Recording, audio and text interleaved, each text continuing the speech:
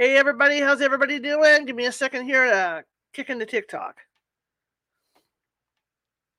Hey everyone, welcome. Happy Sunday. I hope everybody's had a great weekend. I know I had a great weekend. Today was a lazy day. I had all these plans, and I don't know about you guys. I mean, it's beautiful outside right now. But I had all these plans to do things, but it didn't happen. I had my breakfast and started listening to the baseball game and then took a nap. So here I am. I want to welcome everybody here. My name is Charlotte. I am going to be your host for the next hour. I'm also the owner of the California Haunts Paranormal Investigation Team based out of Sacramento, California. We're 45 strong up and down the state, which means if you have a paranormal issue, we can get to you. It's not a problem. It might take us a while because California is a big state, but we will get to you. And if we can't get to you right away, we do have mediums on staff that can phone you and talk to you about what you think might be going on at your home. For everybody on TikTok, I see you there. I cannot comment.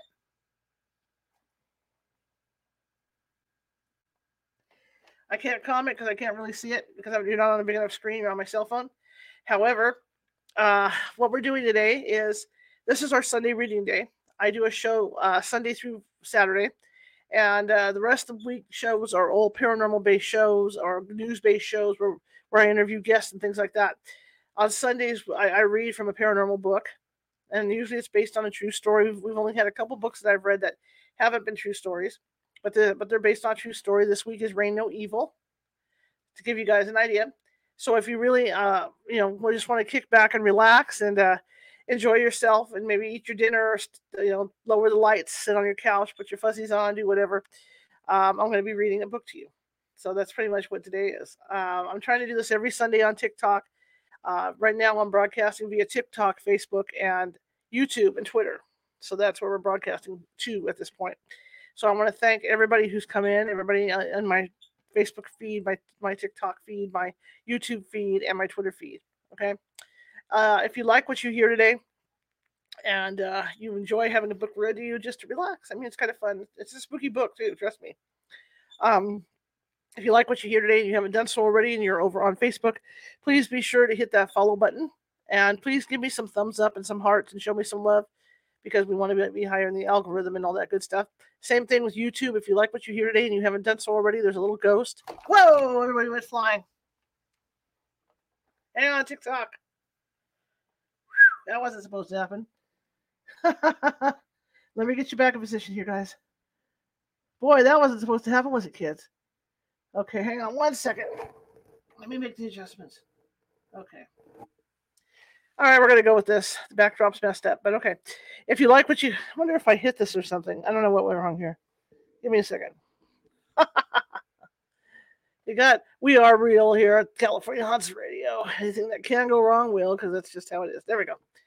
Anyway, if you happen to like what you see today, here, please be sure to hit that subscribe button. There's that little ghost in the bottom right hand corner on YouTube, and click on that, and that'll pump up that subscribe button. We have over 581 videos over there, and they're all different interviews, different topics. Because I'm a journalist, I like to vary the topics that shows that we do. Okay, and this is just the show that's more consistent that we do every Sunday. Like I said, it's a show where I read from a paranormal book, which is what we're going to start in a few minutes. Now, over on TikTok, I do have a goal. I have some fruit hats up there. I'm trying to reach 50 fruit hats in the next hour. If you guys could help me out with that, I'd appreciate it.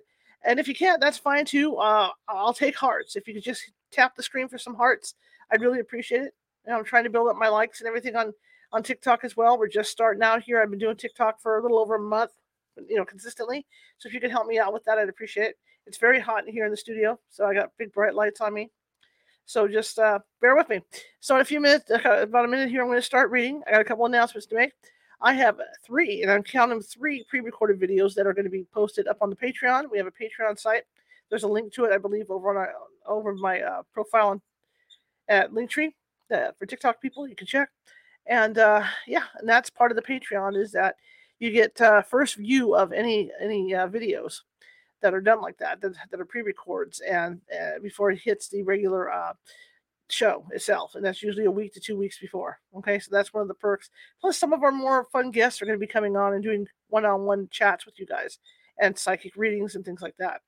Okay, so without further ado, I'm going to get the book up. We are in chapter 3 of Rain No Evil, And this is based on a true story. We had Michele on our show, talking about her experiences in her house that ended up just about demonic things that went on, and she has a lesson to tell along with this book. There are some explicit parts in this book, so I will be kind of stalling in some places trying to figure out how I'm going to word it, because I don't want to get beamed off. I don't want to end up in TikTok jail or Facebook jail or YouTube jail or Twitter jail or anything like that. So I'm going to tread very lightly with this, when I hit those spots. But I think you guys will enjoy it, and people on TikTok, if you stick with it, I think you're going to like the book. Okay. Again, I'm trying to reach a goal of 50 fruit hats. If you can help me out with that over on TikTok. But if anything, just tap the screen. Show me your love. Show me some love with the like buttons and things like that. Okay.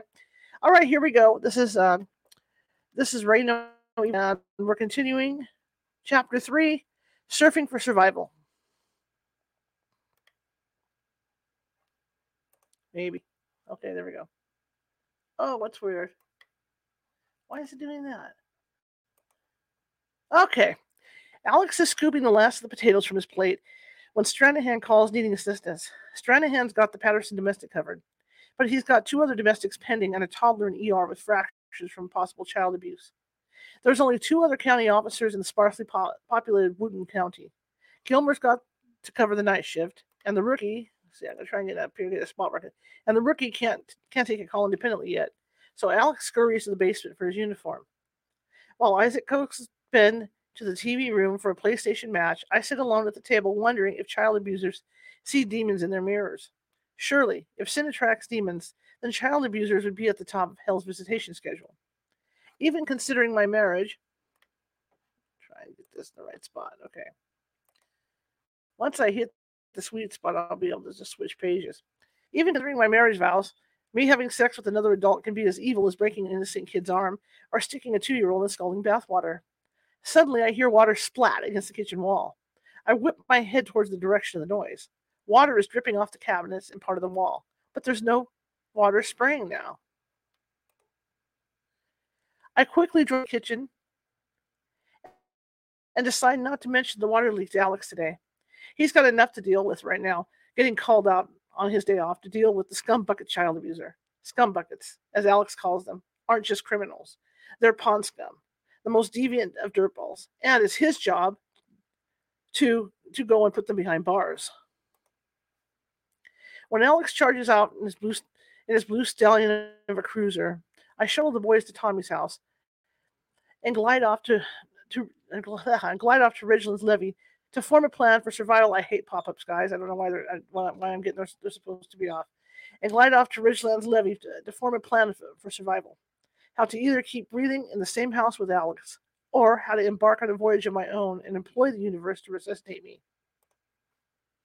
My retreat that overlooks the Ohio River and offers a panoramic view of downtown Mudsock Heights is all but vacant today. Must be too cold for even the addicts to buy a fix from the Maroon Pharmacy on wheels. I turn off my car knowing I won't stay off long. Within a few minutes, I'm cranking the heater. I recline my seat to watch the teasing sun shine onto the river, melting the ice and creating a mist that floats along with the current. I hear children laughing as they sled ride past me and down the small hill on the remnant carpeting of snow, and it reminds me of my sister Luce. Sled riding was the only time she didn't seem to mind actually wrapping her arms around me. If you guys like what you hear, please tap that screen. Please tap that screen. I'm looking for likes. Or if you can find it in your heart to help me out with a fruit basket or 2, I'd really appreciate it. Facebook, Twitter, TikTok. TikTok, over there. Facebook, Twitter, YouTube. It's just too many of you guys. Please hit that like button, thumbs up, and all that good stuff. Back when the snows were deeper and the winters longer, Luce and I would round up the neighborhood kids and trounce off for what seemed like a mile hike to Thomas Mountain. The hill was actually only a block away, but it was our Alps, complete with snow-covered chalets, where neighbors from Harbor to the Sycamore streets gathered for their cider and the company as much as for the thrill of a descent. A spackling of brightly colored coats and toboggans against the backdrop of white gave the appearance that the slope was decorated with moving, dancing bulbs. Luce would sit huddled tight between my legs. The next in line behind us would give us a push, and we were off, flying, tears streaming as the cool wind stung our eyes. On the tightly packed snow, the red sled with metal rails would transport us all the way to the edge of the road. We weren't always this lucky, but for one successful trip, we would try 10 times. Mom would be home reading, a meatloaf and cream pie in the oven. Even though she wasn't out frolicking in the snow with us, we knew she would be there, ready to listen to our gigglings of snowball fights and sled tippings in a frosty bath of white. A boy screaming, a boy screaming, snaps me to the present. The windshield is fogged over, so I whip out of the car, searching toward the direction it squeals. Standing on the river's edge is a boy who's leaning over so far he could fall in any second. Something is flailing about 15 feet out. There's no way he can reach that far. I'm beside him without feeling my feet touch the ground. My sister, he screamed. I look toward the spot where I just saw the girl, but she's gone. Dang. I'm kicking off my shoes and jumping into the icy cold before I process what I'm actually doing. I'm swimming as fast as Linda Blair's neck spins, my arms slicing through the water as I try to catch sight of the girl. Where is she? God help me, I don't want to die out here. I see a dark shape bobbing barely above the surface, and with one long stroke, grab a fistful of hair, yanking her to the surface and propping her head on my shoulder. She's not coughing, might not be breathing. I've never been this cold. It's hard to think, but I remember playing the drowning victim for Alex when he practiced for his lifeguard license. He had grabbed me under the arms from behind, said it's less likely I'd pull him under, but it's all I can do to just hold on to her.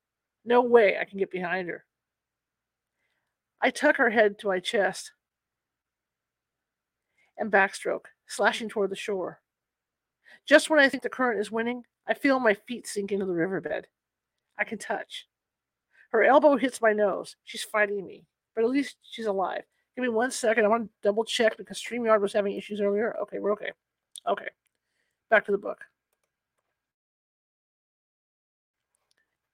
Look at this.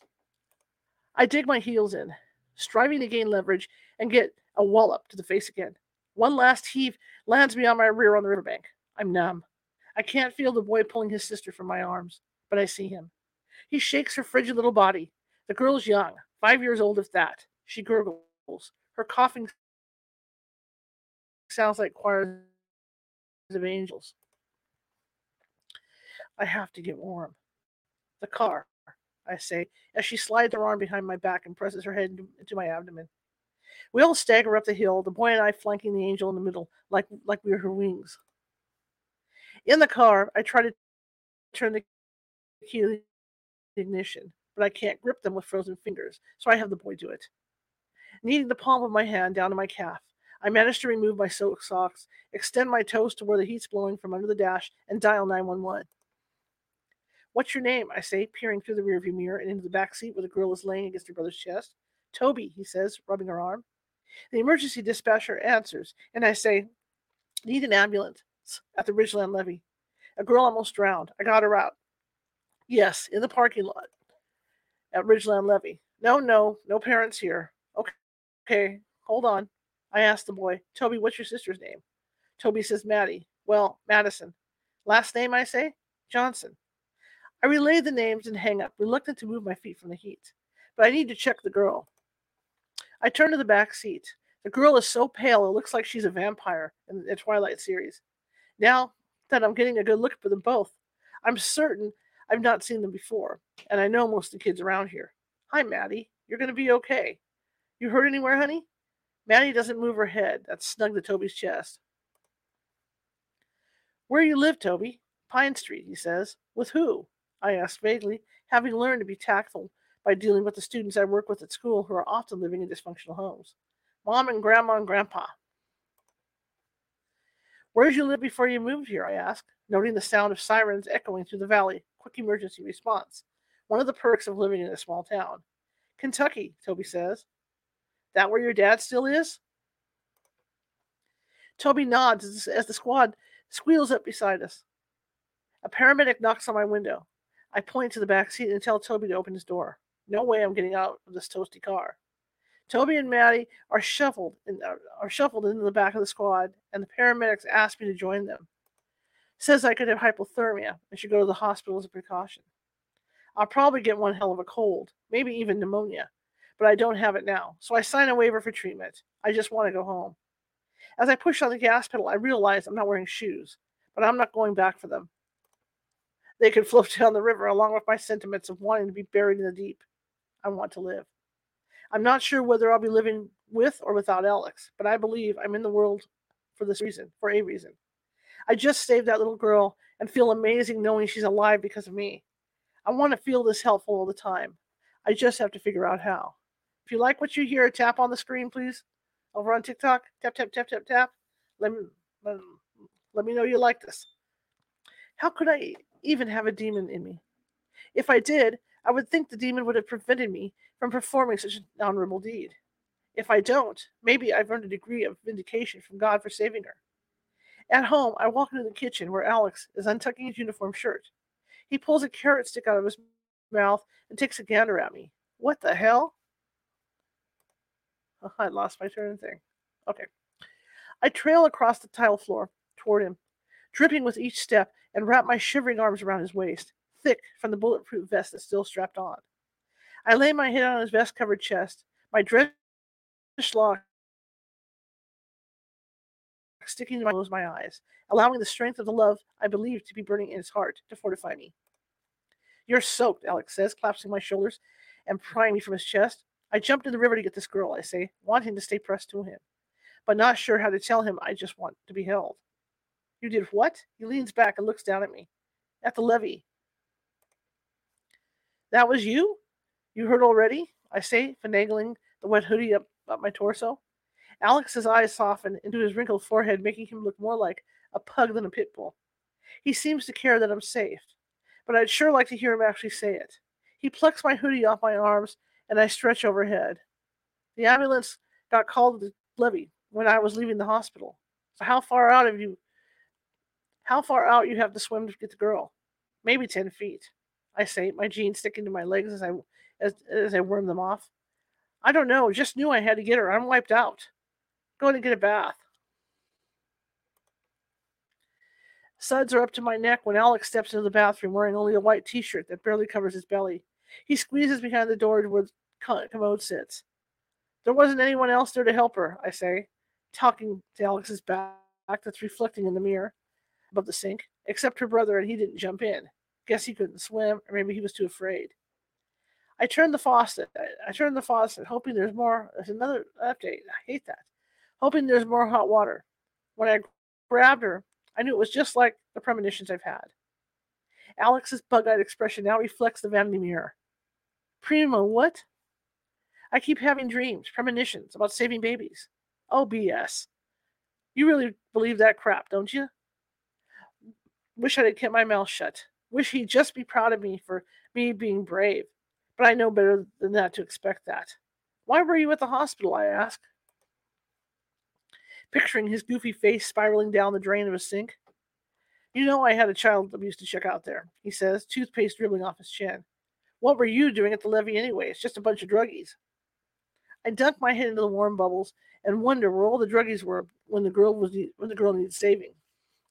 They would have been numb already and not have felt the icy plunge. That is if they would have attempted to save her. When I come up for air, Alex is facing me and flossing his teeth. Guess I will have to tell him why I was at the levee. I just enjoy being near the water. It's beautiful and relaxing, I say, standing up. Can you hand me a towel? Alex opens the cabinet door. Maybe if you stayed home once in a while, we'd have some clean towels, he says, tossing me a damp one from the hook on the back of the door. He raises his bushy eyebrows and chuckles. Yeah, if you like water so much, why don't you camp out in the laundry room and watch the clothes spin through the glass door of the washer? Nice guy. I wrap the towel tight around my breast, wondering what would happen to Alex if he were literally in my shoes that are probably floating downstream by now. A little concrete poured in them, and I wouldn't have to decide whether to leave him or not. He would just be gone. Car doors slam as I'm pulling on stretch pants. A few minutes later, I secure hugs from Ben and Isaac, hugs that are a little tighter and longer than usual, and herd them to the living room couch. Their eyes shine as I describe my freezing river rescue of the girl. I'm groggy and must have fallen asleep because the next thing I know, I'm waking up on the couch, my cheeks stuck to a squashy pillow full of drool. I remember the look of pride on the boy's face as I told them of my brave rescue.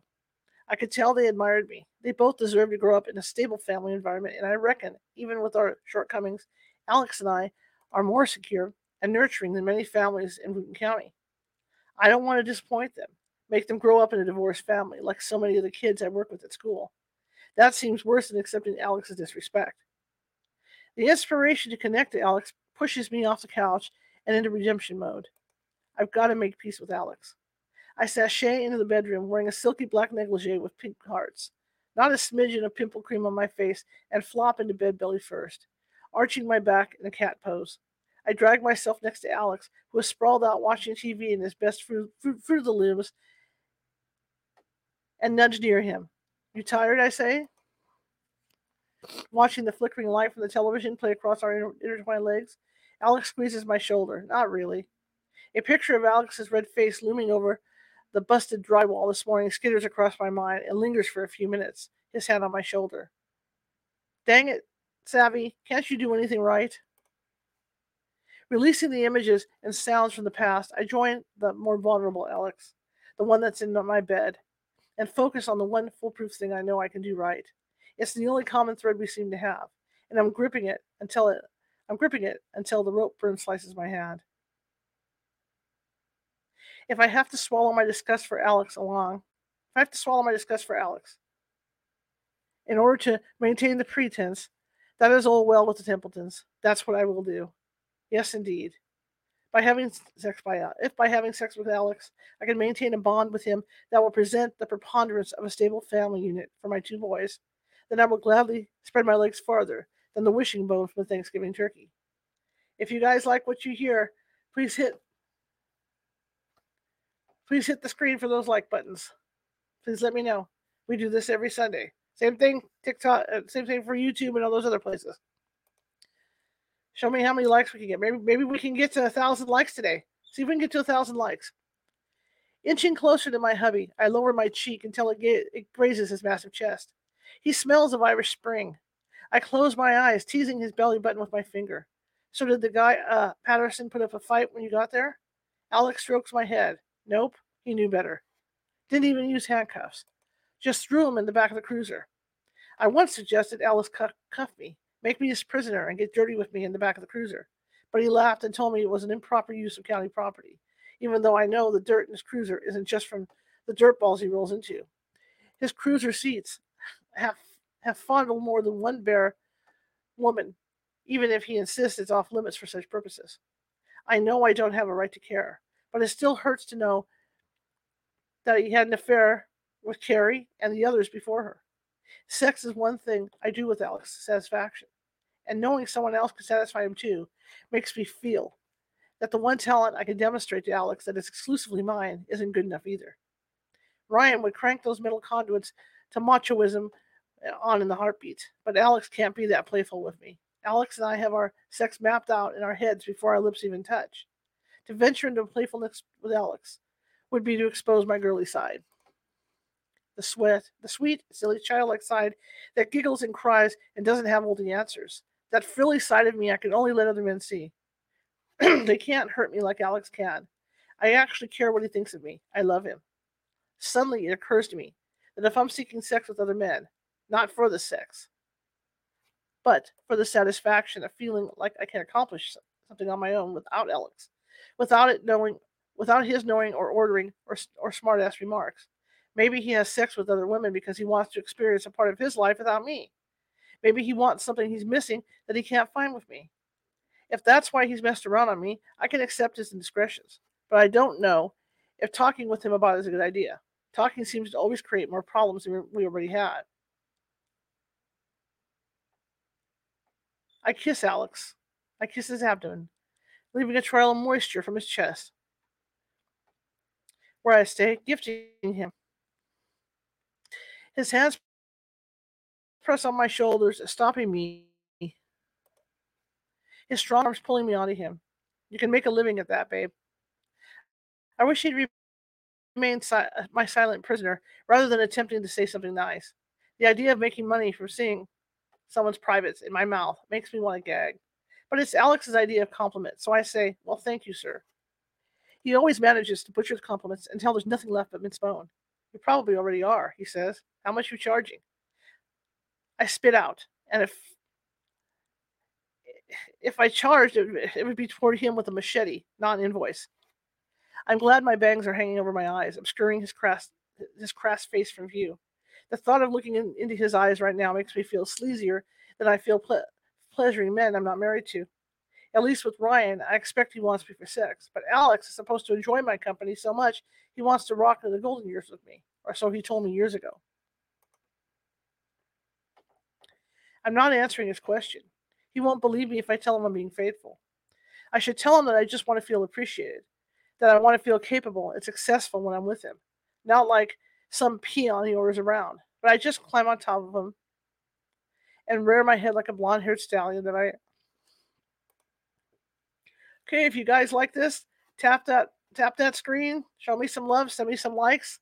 Same thing over on the other channels. Be sure to give me some thumbs up and some hearts and stuff. I really appreciate it. But keep tapping TikTok. We're looking for 1,000 likes for this read. 1,000 likes. He clutches my face, licking up my neck until our lips meet.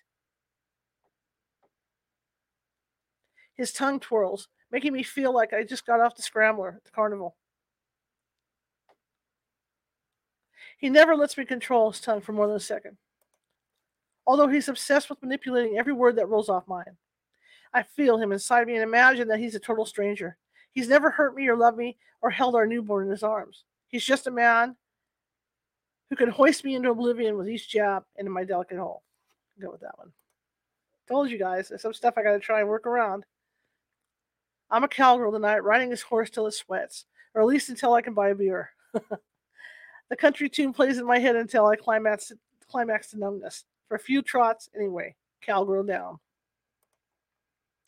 All right, we're at chapter 4. I hope you guys are enjoying this, and please be sure, if you haven't already on TikTok, tap that screen. This is based on a true story of a haunting back east, and she's written this book. All right, same thing with YouTube and Facebook. Please give me those thumbs up and those likes. Raining Babies, chapter 4. A headache and Alex wishing me a happy birthday, old woman, wakes me. Older women are hot, he says, rolling out of bed and smacking my rear that's buffered by the quilt. Just 4 months older, I say, turning so his kiss will land on my cheek rather than my mouth that tastes like a frog. I nuzzle my cheek against his stubby chin and sigh. He remembered my birthday. Alex flips on the overhead light and scavenges his drawer, probably in search of black knee-highs with elastic that hasn't dry-rotted. I got to get new socks, just like these, he says, displaying a pair he pulls from the drawer like a magician pulling a rabbit out of a hat. He sits on the edge of the bed and slips on his fine. Where do you want to eat tonight? Eat, I say. Cornerstone Quarry, Mexican. He tugs at his second sock. Didn't know we were going out tonight, but the quarry sounds good, I say, hopping out of bed. Next weekend, we're celebrating Luce's and mine together. 1 cake, less calories. I always take you on your birthday, don't I? You get everything you want. Alex's soft brown eyes, the ones I fell in love with, seem to plead for reassurance that my heart's still in cadence with his. He sinks his hands into the mattress and leans forward to get up, but I step between his legs until my cleavage is a breath away from his face. My hand sculpts his prickly jawline. Yes, I smile. Yes, you do feed me well. I'd like to tell him that I have everything I've ever dreamed, but it's too early in the morning to finesse that lie. I wrap my hands around the back of his neck and pull his head towards my chest. You got yourself a date. Alex tenderly kisses my breast, and I hope the tranquilizing effect lingers with me all day. After school, the boys squirrel away in the basement playroom with the Xbox and a snack while I flip through my closet in search of my favorite mint-colored sweater. I'm spraying perfume on my neck in anticipation of the romantic birthday dinner Alex promised me this morning when my cell rings. Hey, I'm not going to make it for dinner, Alex says. Sorry, babe. Meant to call earlier. Balls to the wall all day. I'm starving. Haven't eaten since breakfast. Can you get me a few snacks together? He doesn't wait for an answer. I'll stop by in a few to pick him up. Got a possible murder. Might be tied to the mafia case. A body just washed up on the riverbank in Coraltown. I slap peanut butter and jelly sandwiches together. Throw the standard snack for such an occasion. Protein bars and Rice Krispie treats into a plastic Walmart bag. Some bottled water and sweet tea into another. Alex isn't the lunchbox type of guy. Carrying one for lunch would be considered gay, but bungee the same But Bungie the same. Bright yellow lunchbox on the back of an ATV or four-wheeler, as referred to in these parts, and it's a redneck necessity. The screaming siren beats Alex home. I slip on my shoes, making it outside just as an unmarked SUV careens into the driveway. Alex rolls down the window and plants a kiss on my cheek as I hand him the food and asks, Know anything else? Just some woman walking along the flood wall path found a body, male, and the crime scene team's already on its way. Stranahan's there and says there's a bulldog tattoo on the guy. Could be an informant of mine who was helping me build a drug case against the mafia. Alex pops the cap off a sweet tea, the contents spraying his pants and steering wheel. Crap, he says. Anyway, could be a mafia hit. I'll call you later. I send a prayer with him as he squeals away and ask God to protect him and all those who guard the community with diligence.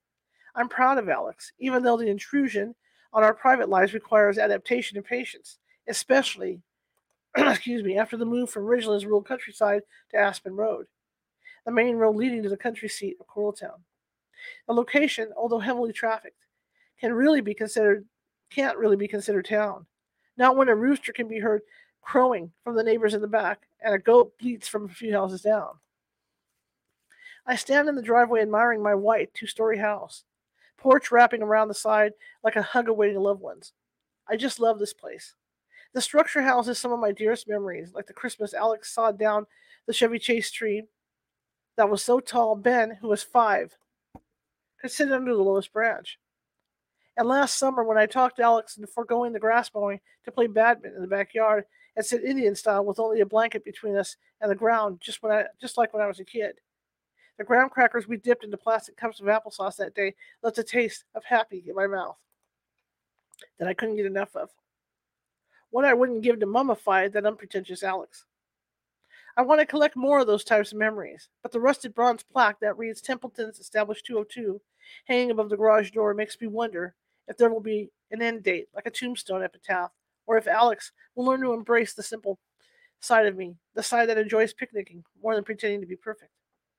A few more police cars go screeching by, and I wave and watch as the cars pull off the road to let them by.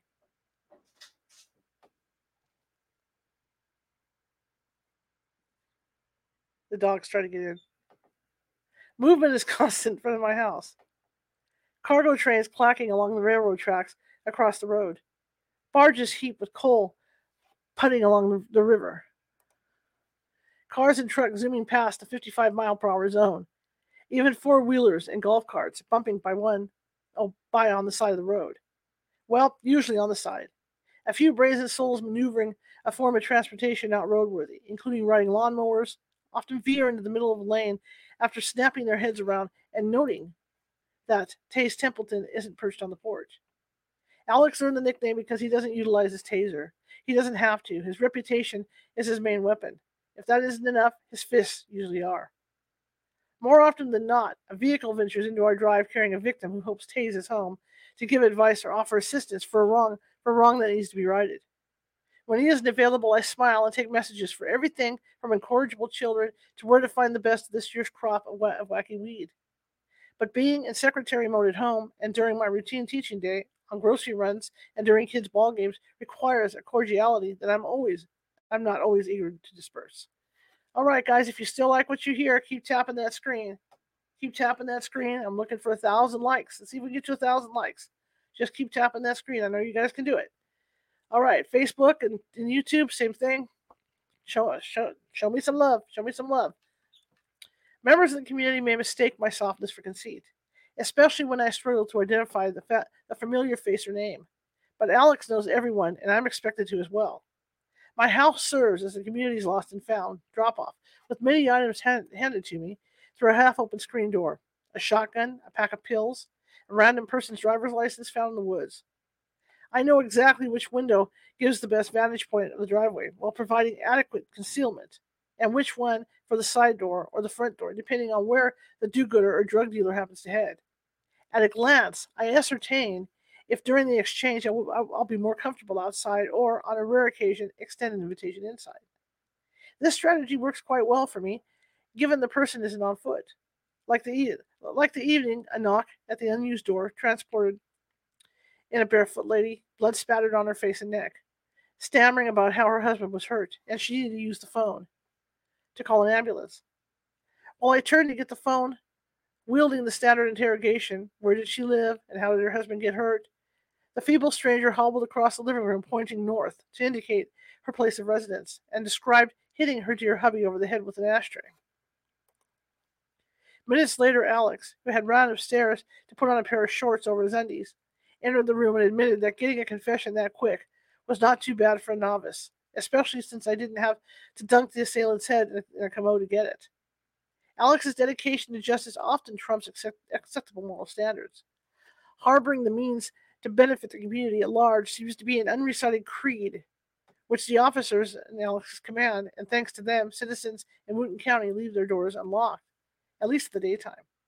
Alex's methods may be rustic, even severe, but he's the good guy, the one a person wants on his side when his child's molested or his home shot up and burglarized, or like tonight, when a murderer may be on the loose. Mom, hey, where's Dad going?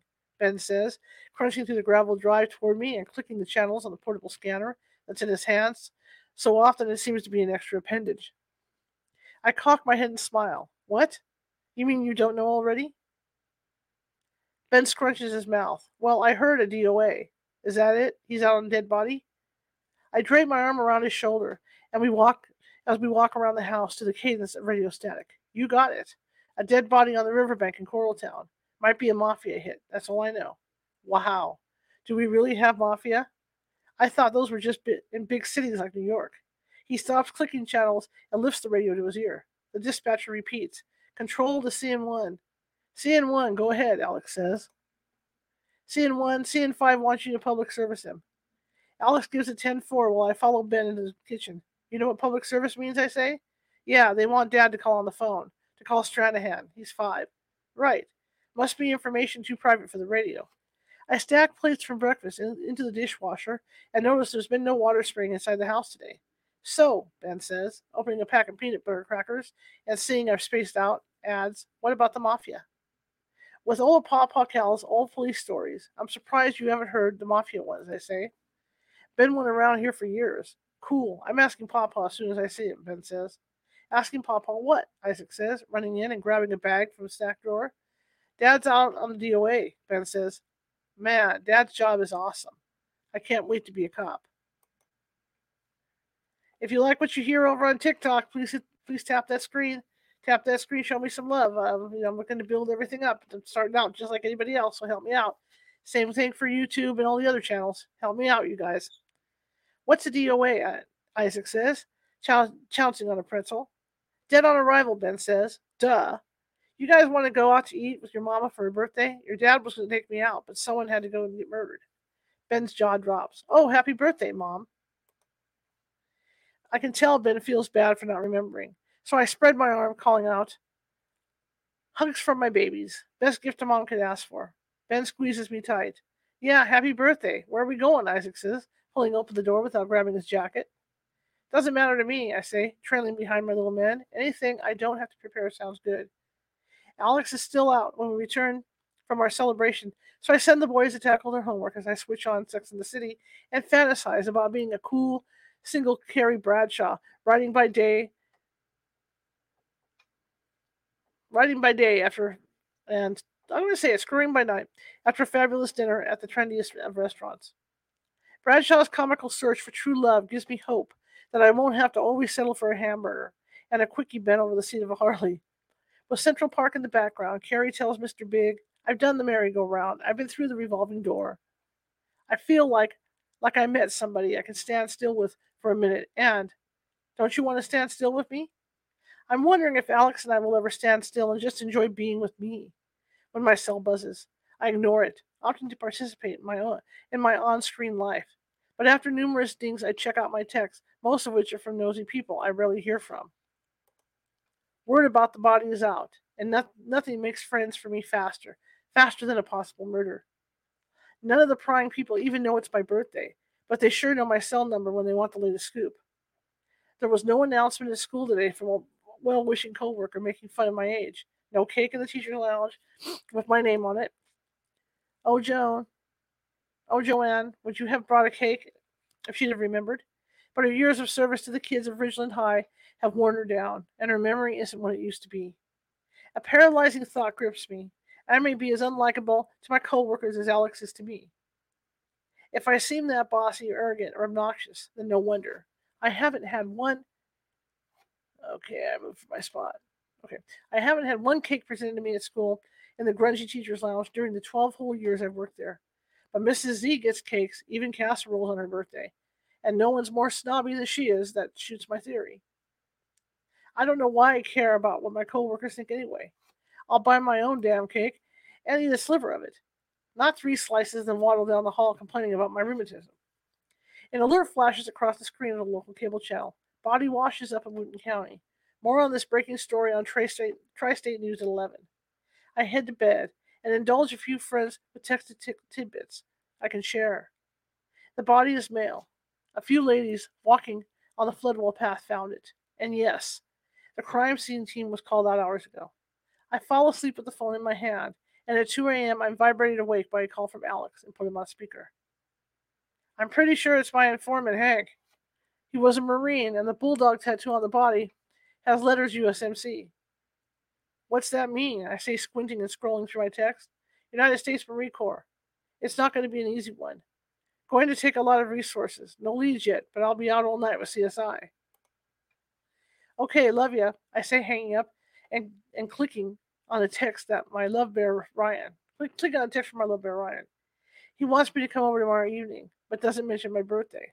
I figure I'm tired and feeling oversensitive, so I decide to wait till morning to respond to him. I drift off to sleep where I'm ass deep in a hammock at Hilton Head, with a cocktail in my hand and a drizzle of afternoon sun kissing my skin through the palm tree I'm under. I'm swaying to the rhythm of the reggae when a body washes onto the shore, belly distended, and a stiff, cold hand reaches out and grabs my arm, pulling me under. I kick furiously, trying to keep my head high enough to breathe, but I'm choking on the water filling my lungs, and rain is falling on my head. Suddenly, it's raining more than rain. It's raining babies. Plop, splat. They're falling all around me as I gasp for air, wanting to save them, wanting to catch them. But are they dead already? No. I hear them crying. I awaken to the shrill sound of my own screams, in a sweat, panting, praying for babies I can't save. I grope the various bottles in my nightstand until I feel that grooved lid on the Excedrin and pop two in my mouth. I'm tired of dang baby dreams and headaches. It's 5 a.m., and Alex's side of the bed is unoccupied. I rest my hand on his pillow, hoping he is safe and wondering how I would feel if he never came home. A moment of relief at the idea of being free from him, followed by the guilt of such a thought, convinces me I'm damn well don't deserve a cake from anyone, not from coworkers who only pretend to like me, or from my hard-working husband who was supposed to take me out to dinner tonight. In the morning, I waved at Isaac from the end of the driveway where he's climbing onto the school bus, while Ben cranks up the heater in the car. Isaac prefers not to ride the bus to the elementary school. I'd drop him off if I didn't have to wake up 15 minutes earlier to get him there. Plunking into the driver's seat, I smile at Ben. Nice. Not one grinding sound. Ben beams as I back out of the driveway. How old were you when Papa taught you to drive? Mom. 9, sweetie. Geez, I'm 14. I get to practice with him this summer, right? Guess so. Dad's cruiser's not here.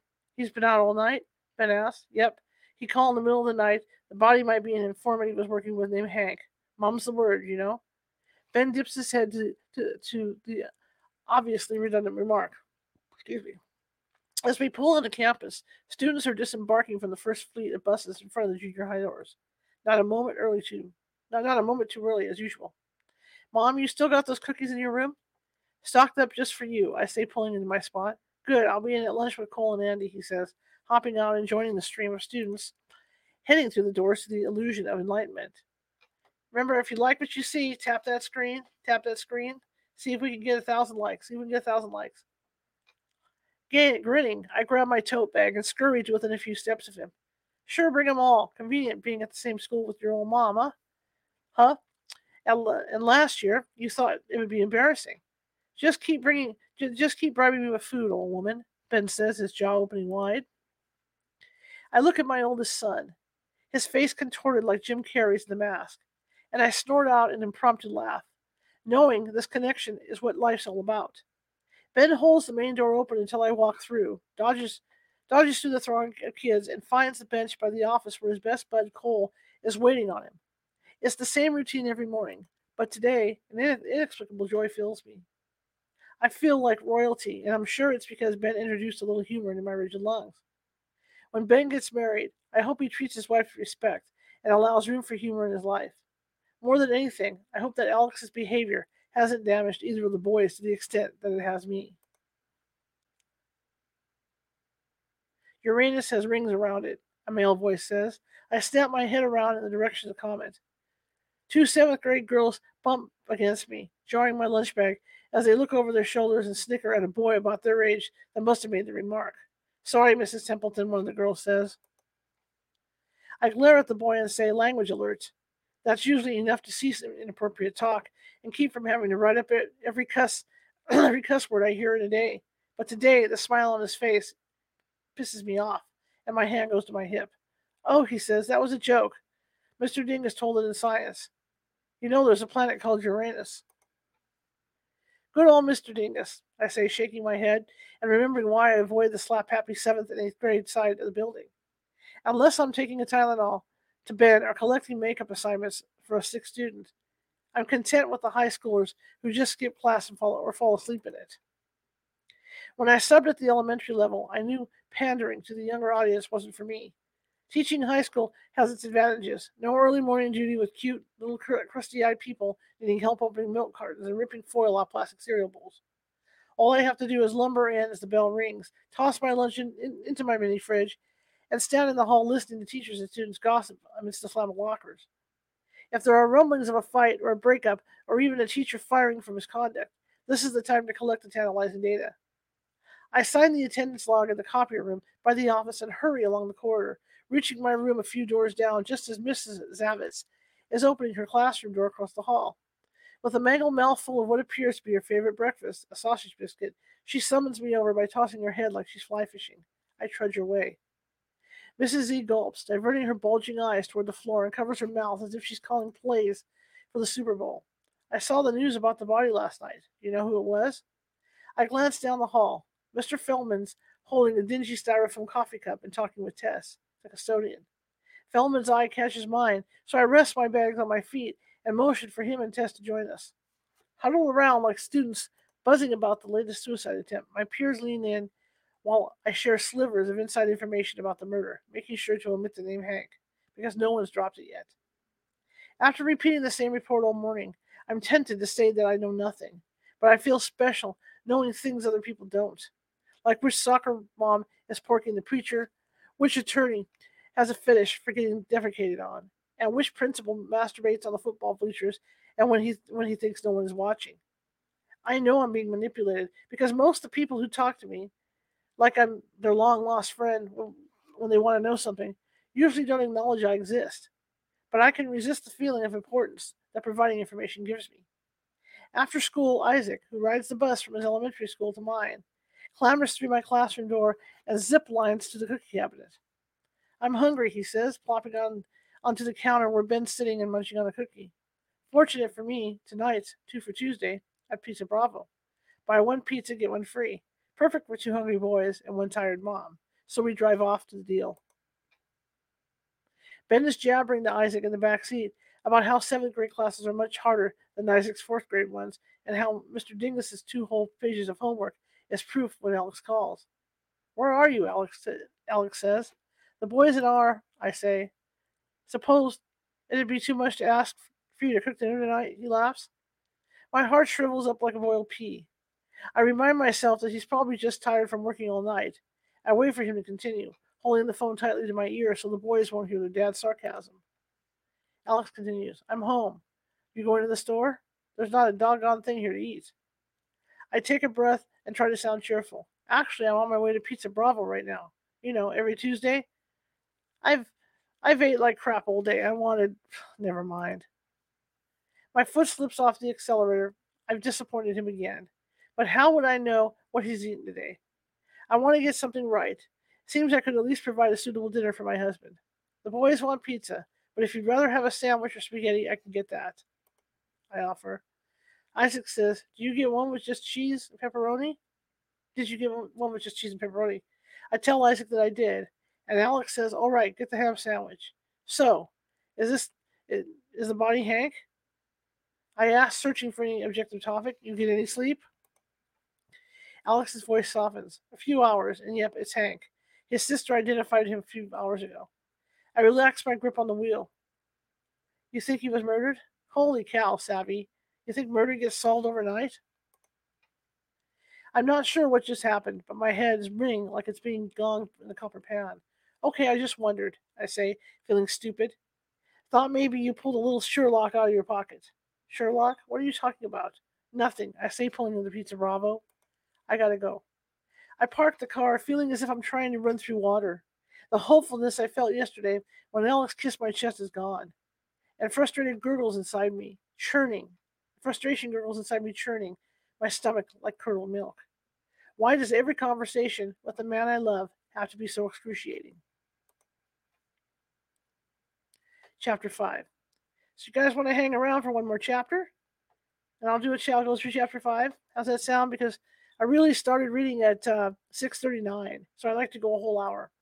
And for those of you just tuning in on TikTok and over on the other apps, I do this every Sunday.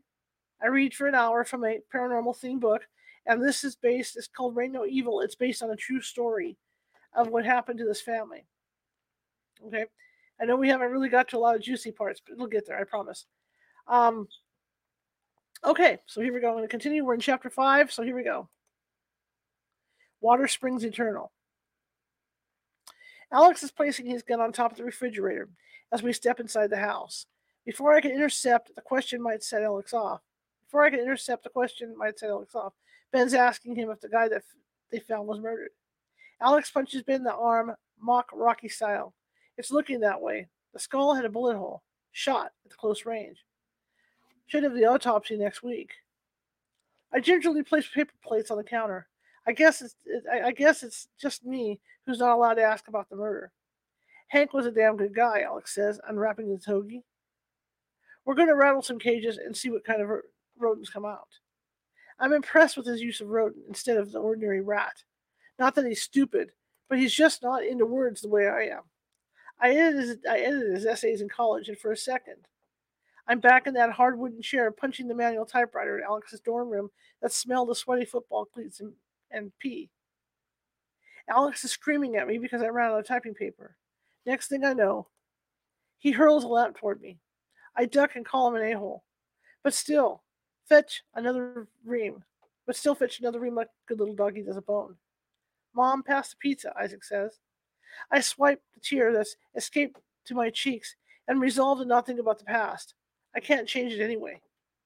After dinner, the boys head upstairs and crank the volume on their television so high that I can tell what episode of Full House they're watching. I wiggle next to Alice on the leather couch that's toasty from the fireplace and stare at the TV that's playing the season finale of Bird Notice. I squeeze Alex's leg, but he stares ahead like I'm invisible. I wonder what it would feel like to be a butt-kicking bitch like Fiona, independent and confident. What would she do if she was married to Alex? Would she waltz out the door and not look back? Halfway through the show, Ben bounds to the living room with his hand on his head. Did you hear me, Mom? He says. Where the heck did it come from? What come from? I say, glancing back to my show in time to see Fiona spiral kick to a thug's head. Water just dripped on my head. What? In the hall, Ben says, motioning for me to get up. Water dripped on my head. I glance at Alex, who's tuned out everyone's voice except those coming from his entertainment box. Keep tapping that screen if you like what you hear. We do this every Sunday. Keep tapping that screen. It's getting late, Ben, I say. Did you get your homework done? Ben wrinkles his mouth, snags a cookie from the kitchen, and runs upstairs. 20 minutes later, I'm building a virtual bomb with Fiona when Ben yells, Mom! I snap back to the reality of a warm couch under my leg and a cold husband to my left. Oh yes, dear one. I got dripped on again. My Ben, always goofing off. I burst out in song. Raindrops keep falling on my head. They keep falling. Mom, I'm serious. Well, heck. I push myself out of the recliner and join Ben in the stairway where he's staring at the ceiling directly above him. I follow his gaze to a perfectly dry ceiling. Here, Ben says, pointing to a dark spot on the carpeted step by his foot. I rub my finger along the damp carpet. Did you have a drink in your hand? Ben shakes his head. I stare at my oldest son like I do at the students who tell me their mom cleaned out their book bag and threw their homework away. Ben's eyes bulge. Mom, I'm telling you something dripped on me. Heck, honey, I don't know, I say, heading down the stairs.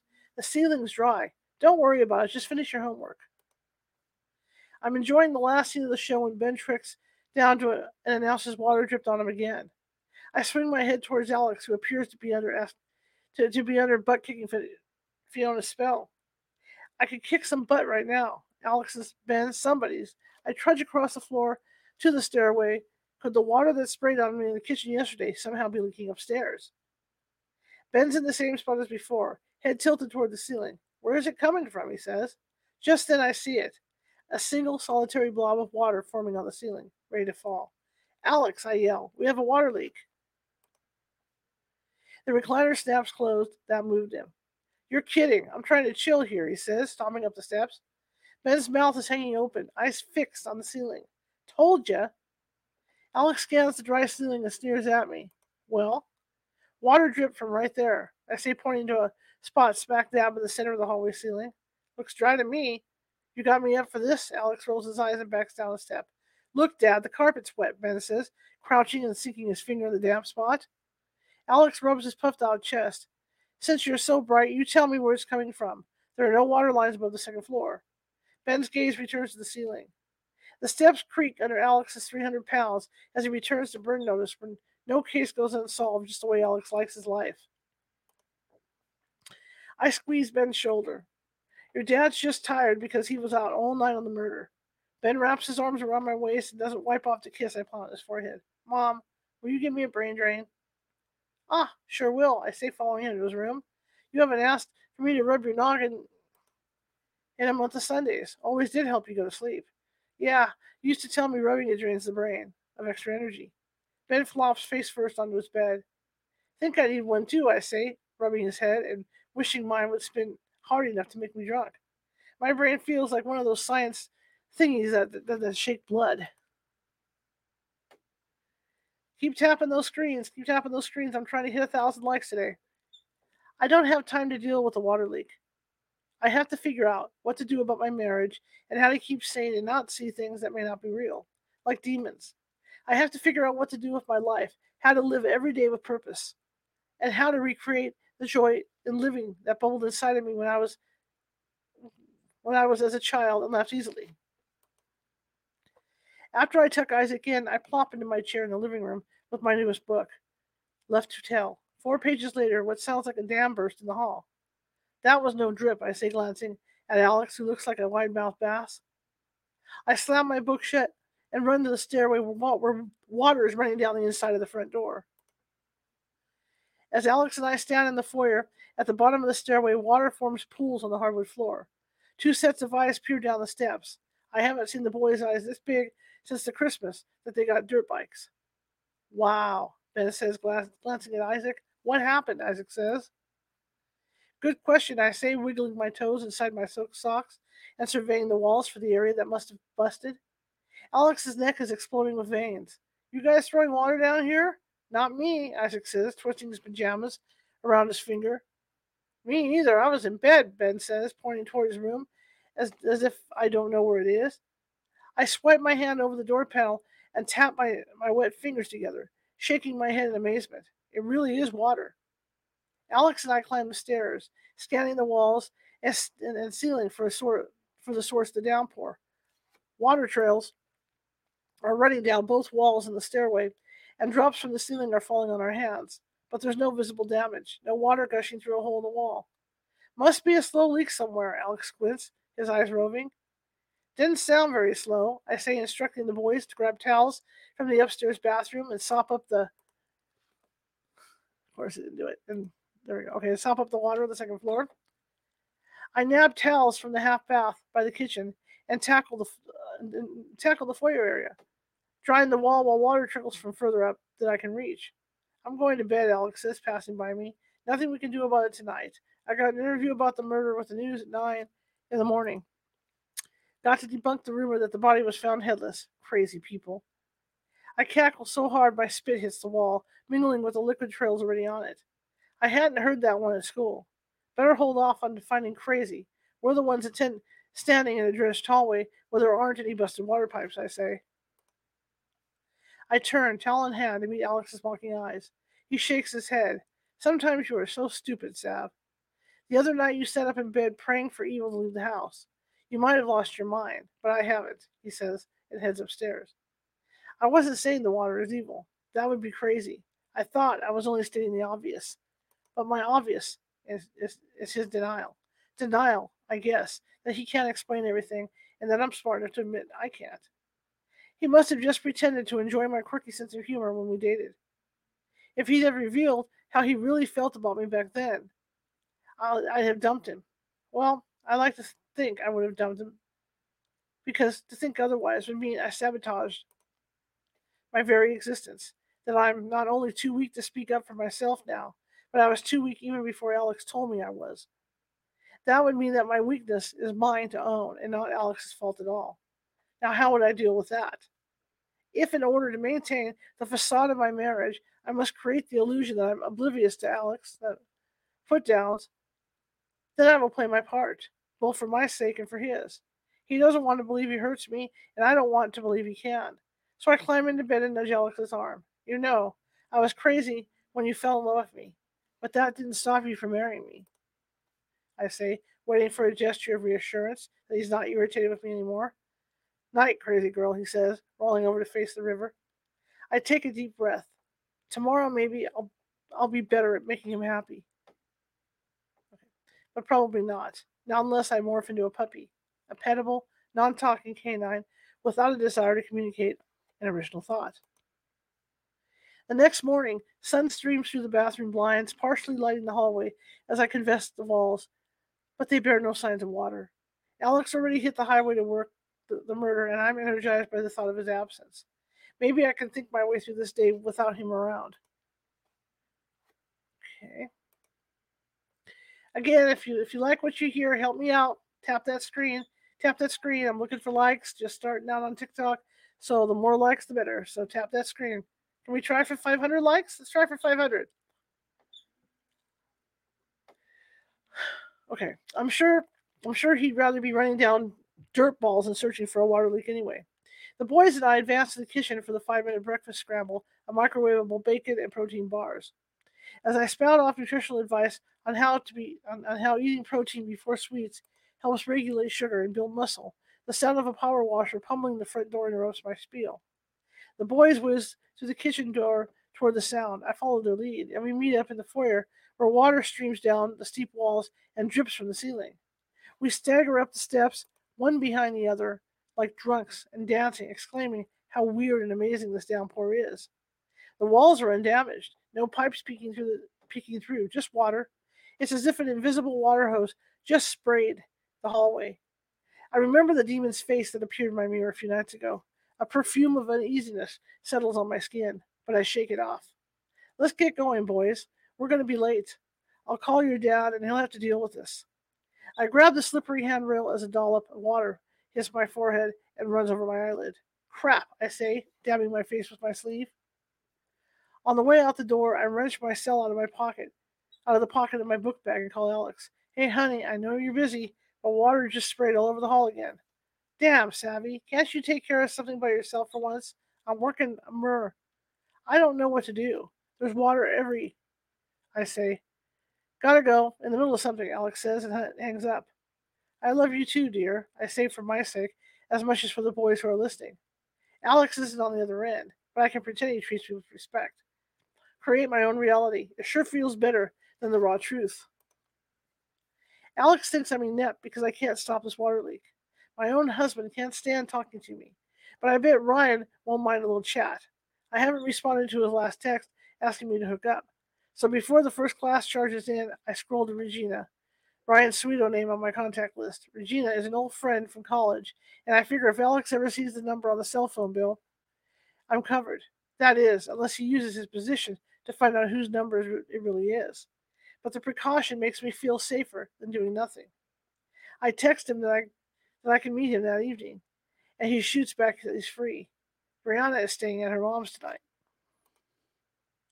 When the 3:30 bell rings for school dismissal, I call Alex to see what he plans on doing to stop the water in the hall.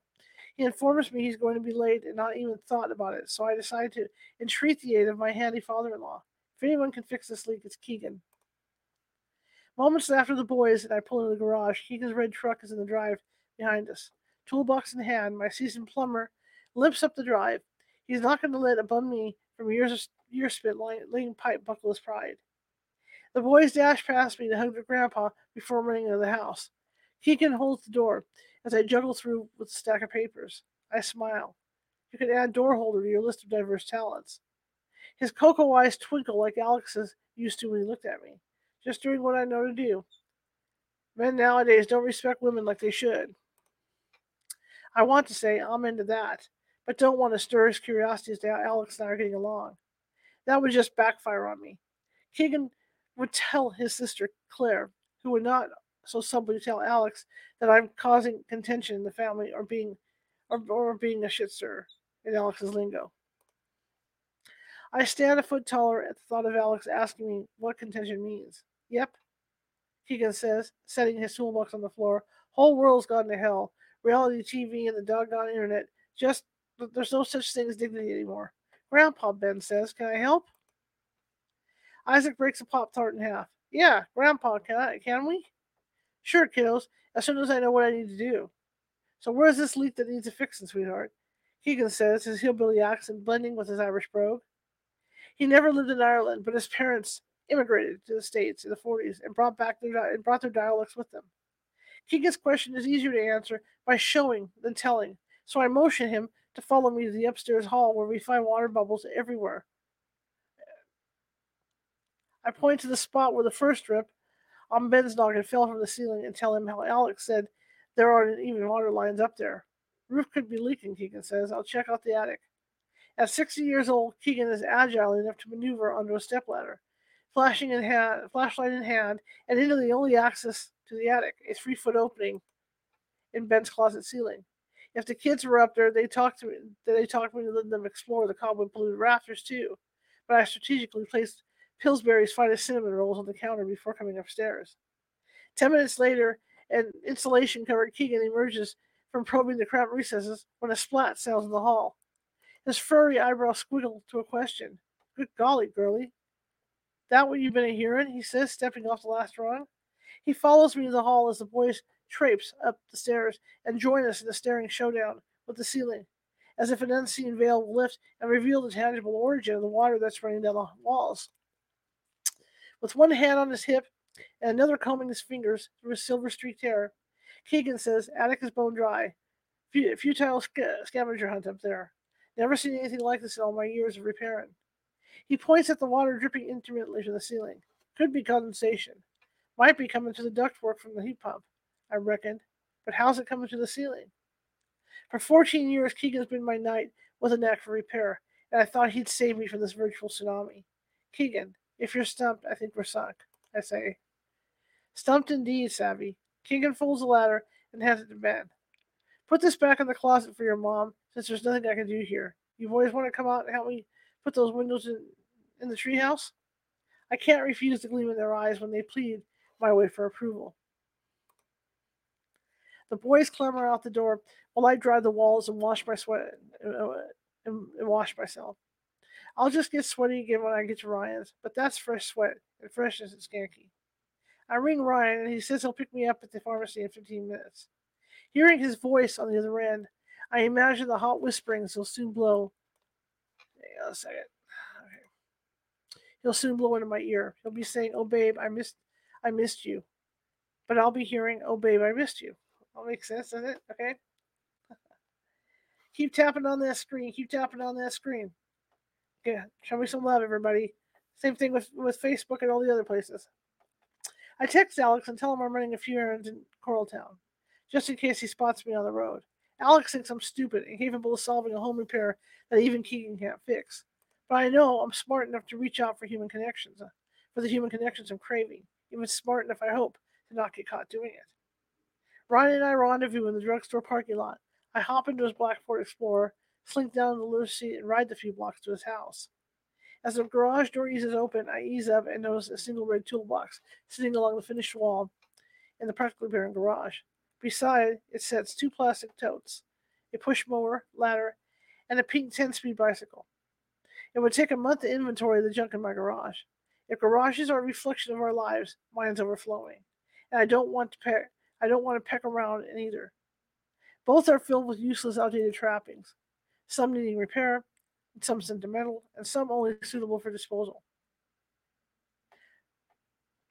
Ryan grasps my knee and squeezes my thigh.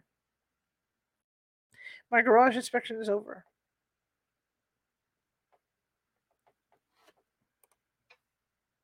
We trip up the steps to the house, giggling and groping each other. Ryan presses his chest to mine, pushing me against the refrigerator door. I push him off at me. You're bad. Making this church girl. You're bad. You're bad. I say, removing my clothes, until I don't have a stitch on except an orange thong and boots. I'm just trying to do this. Shivering from a draft on my bare butt cheeks that are more than peeking out, I bend over deep into the fridge, knowing guys dig the whole naked shoes on thing, and locate the chocolate syrup while Ryan pops open a beer and kicks off his jeans. I squeeze some syrup into a bowl and prance around the island toward the microwave. Just trying to figure out. With my hand just inches from the handle, I see flames dancing inside. I scream, and in a flash, Ryan is beside me. What? He asks, prying the bowl from my hand as I stare into the empty microwave. What's wrong? Ryan says, placing his free hand on my shoulder. I blink. The microwave's not on fire. I can't tell Ryan I'm hallucinating. Stress must be playing tricks on me. Just joking around, Love Bear, I say, grabbing the bowl and placing it to the side. Ryan wraps his arms around me from behind, his chest on my bare back. He kisses the nape of my neck. Boy, you're a crazy girl, he says. I don't tell him I may actually be just that. Ryan's hand glides down my arm and he twirls me like a ballerina to face him. Okay, balancing the bowl of warm chocolate with Ryan pinching me and nudging me backward toward the bedroom is challenging, but I manage without spilling a drop. Okay. Memories of mystical water melt like M&Ms on the hood of the sun-drenched car as I tease him with my tongue. We'll go with that. All right, and we'll move on from that. Okay. Ryan rolls off the bed, washes himself, and walks to the kitchen while I lie on the bed, wishing he would at least pour some chocolate on me. Okay. I hear my thoughts like I'm reading a book and realize that the hollow feeling inside me can't be filled by a dozen orgasms. What I really want is for him to hold me and talk to me, but I don't know how to tell them that I want to feel close to him. Ryan knows Alex and I have problems, but he doesn't know how close we are to divorcing and how much I'd like to know if he would be interested in more than just this casual affair. I march to the kitchen, scoop up my clothes, and while I dress, spout off about the sham of an educational system we have in Boone County and how the problem extends beyond West Virginia. The checks and balances aren't working to educate the children, only to punish the teachers and to create an endless supply of alternate routes for students to graduate, even if they won't abide by school policies. Can't read and don't attend school, but at least they aren't counted as dropouts, which makes the school look like a failure. Ryan digs into a bowl of ice cream and nods.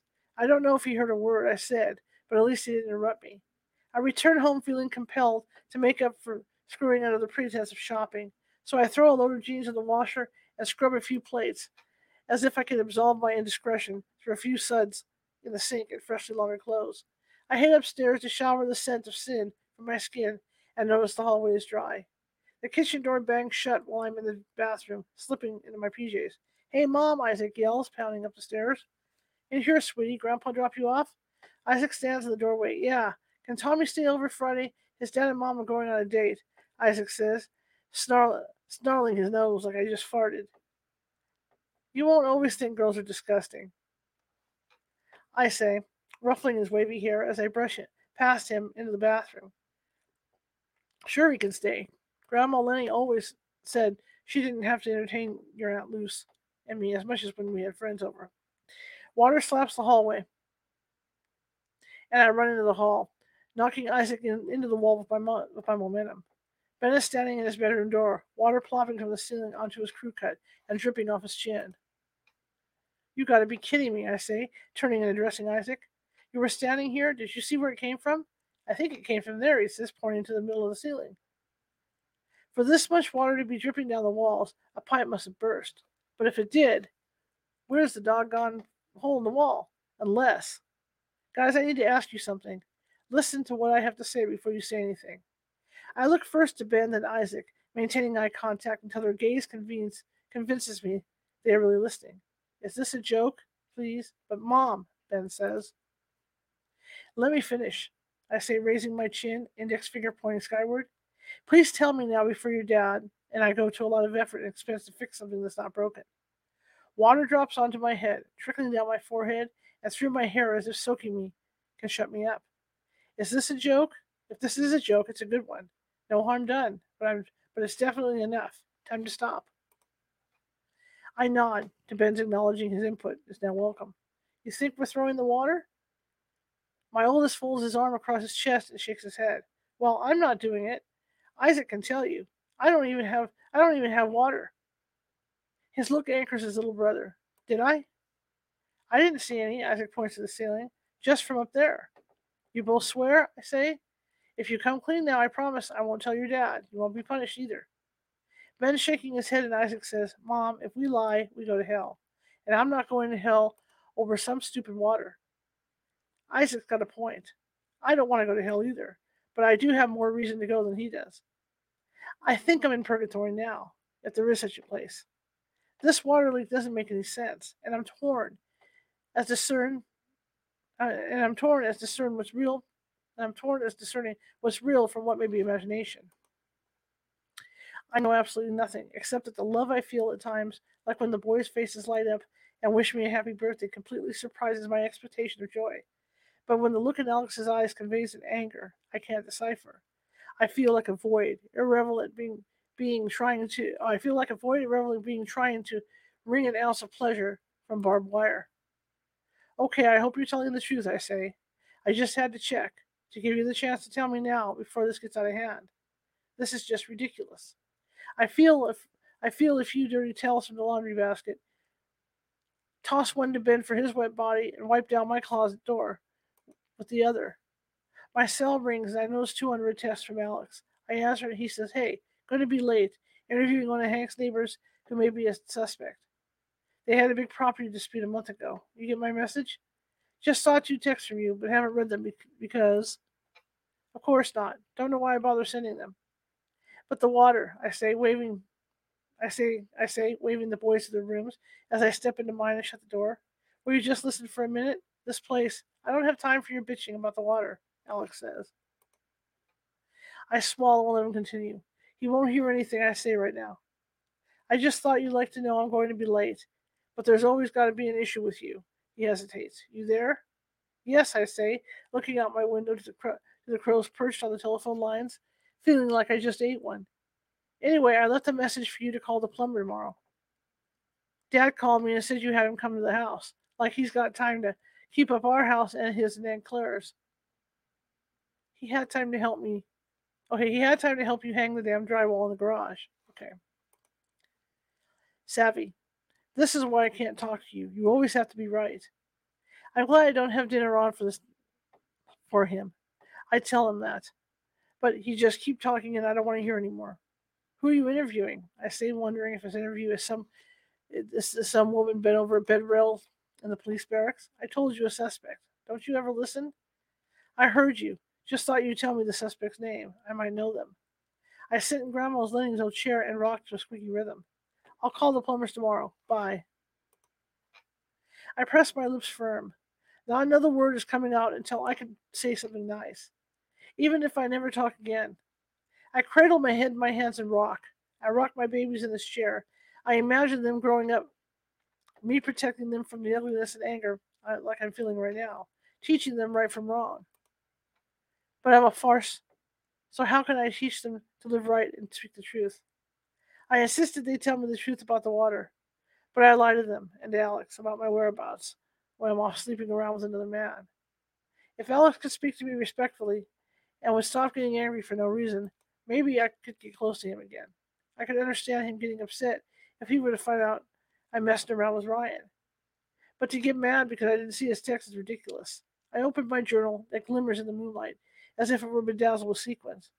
I slide my hand over the handbook cover, the hardback cover, and wonder if my eyes are playing tricks on me, like when I saw the fire in the microwave. And I write. I can't read it, so we're just gonna have to go with it. Finding irony in students benefiting from my warped sense of humor seems to drag me out of the ditches in despair. Of despair. I slide my prized diary beneath a magazine in my nightstand, wishing Alex would find it, read it, and confront me, so that I would have to deal with the reality of what I'm doing. Maybe if he read it, he would see. My page. He would see himself from my perspective, or perhaps if he caught me cheating, I'd be so scared he would divorce me that I'd stop. I'm in the kitchen, June cleavering some sandwiches together for the boys, when Isaac pops in, a frown on his face, his eyes darting around the room. Mom, a witch just flew through my room.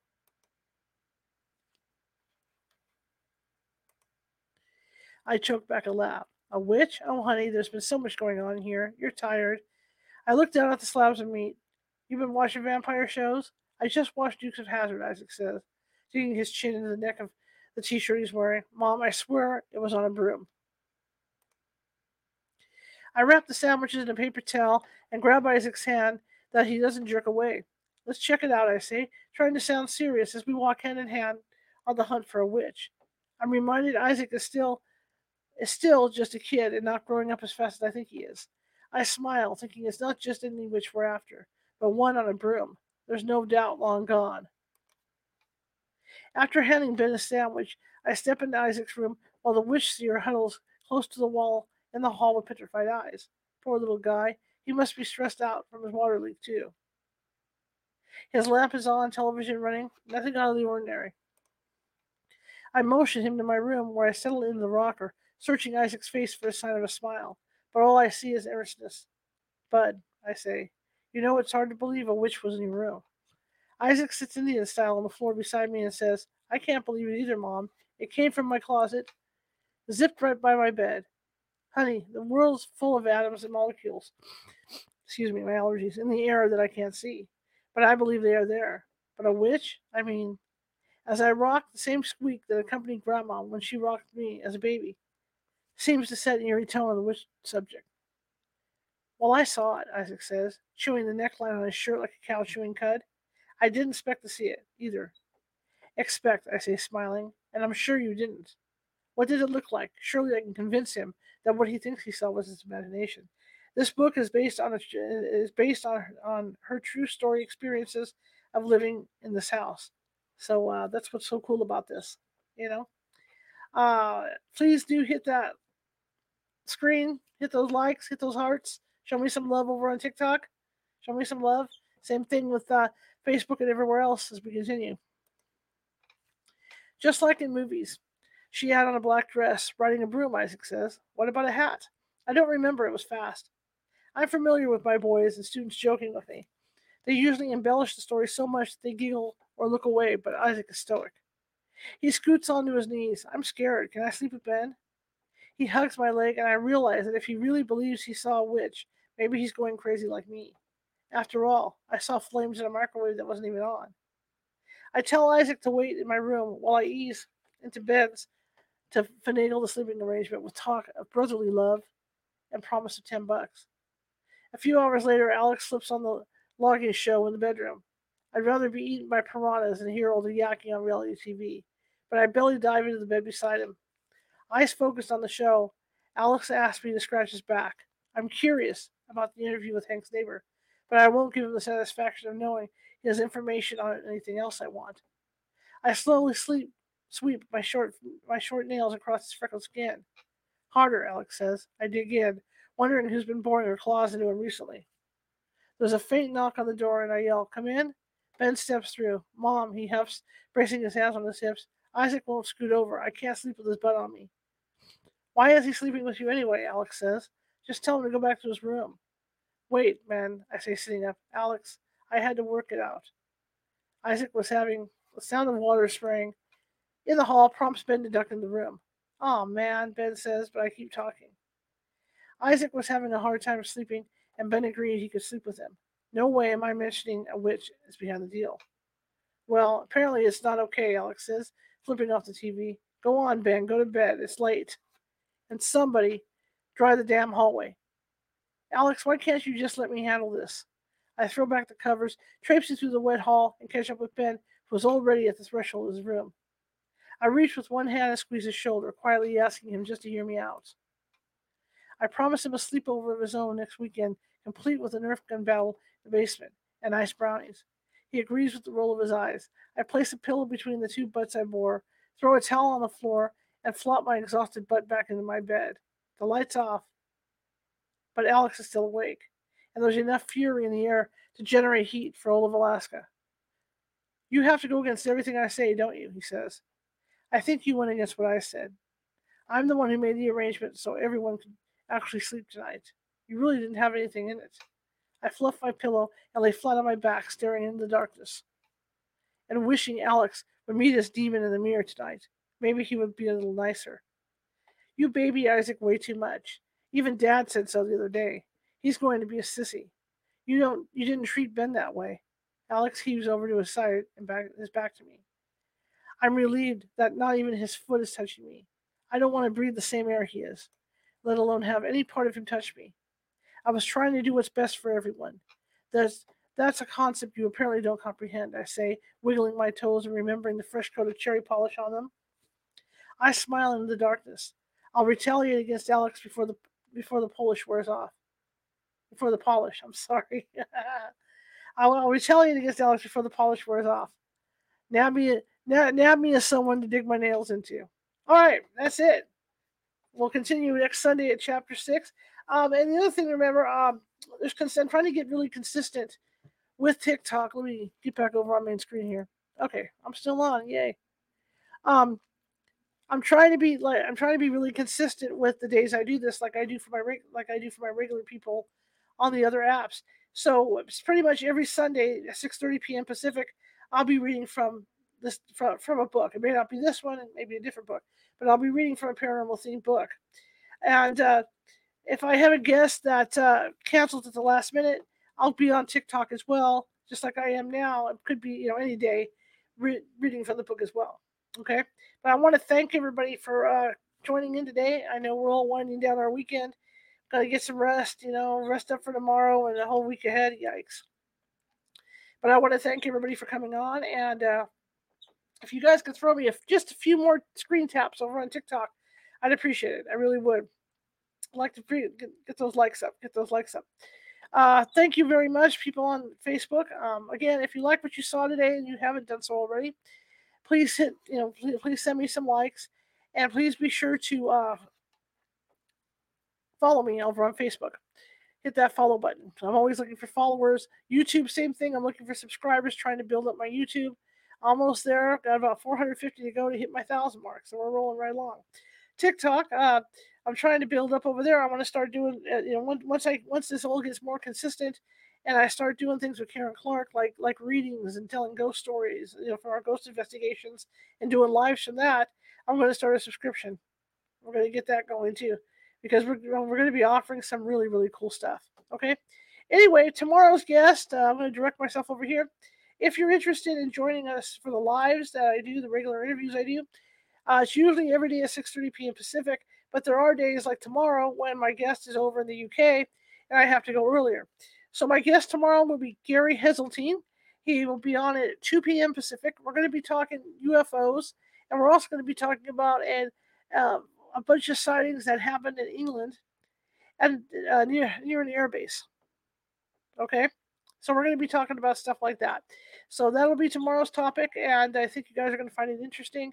Check out youtube.com /California Haunts Radio. At California, I think it's youtube.com / at California Haunts Radio. And check it out, because that has all the information about tomorrow's episode of California Haunts Radio. So you can go over there and watch it live tomorrow at 2 p.m. Pacific. Okay, guys, I'm done. Have a great weekend, rest of your weekend, and I will see you. Hit the right button. Okay, I think that's it. Yes. See ya. Okay, as for you people,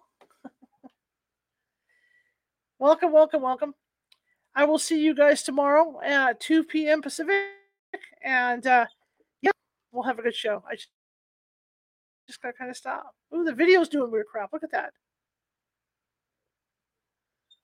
Wow, hang on. What the hell's going on with the video?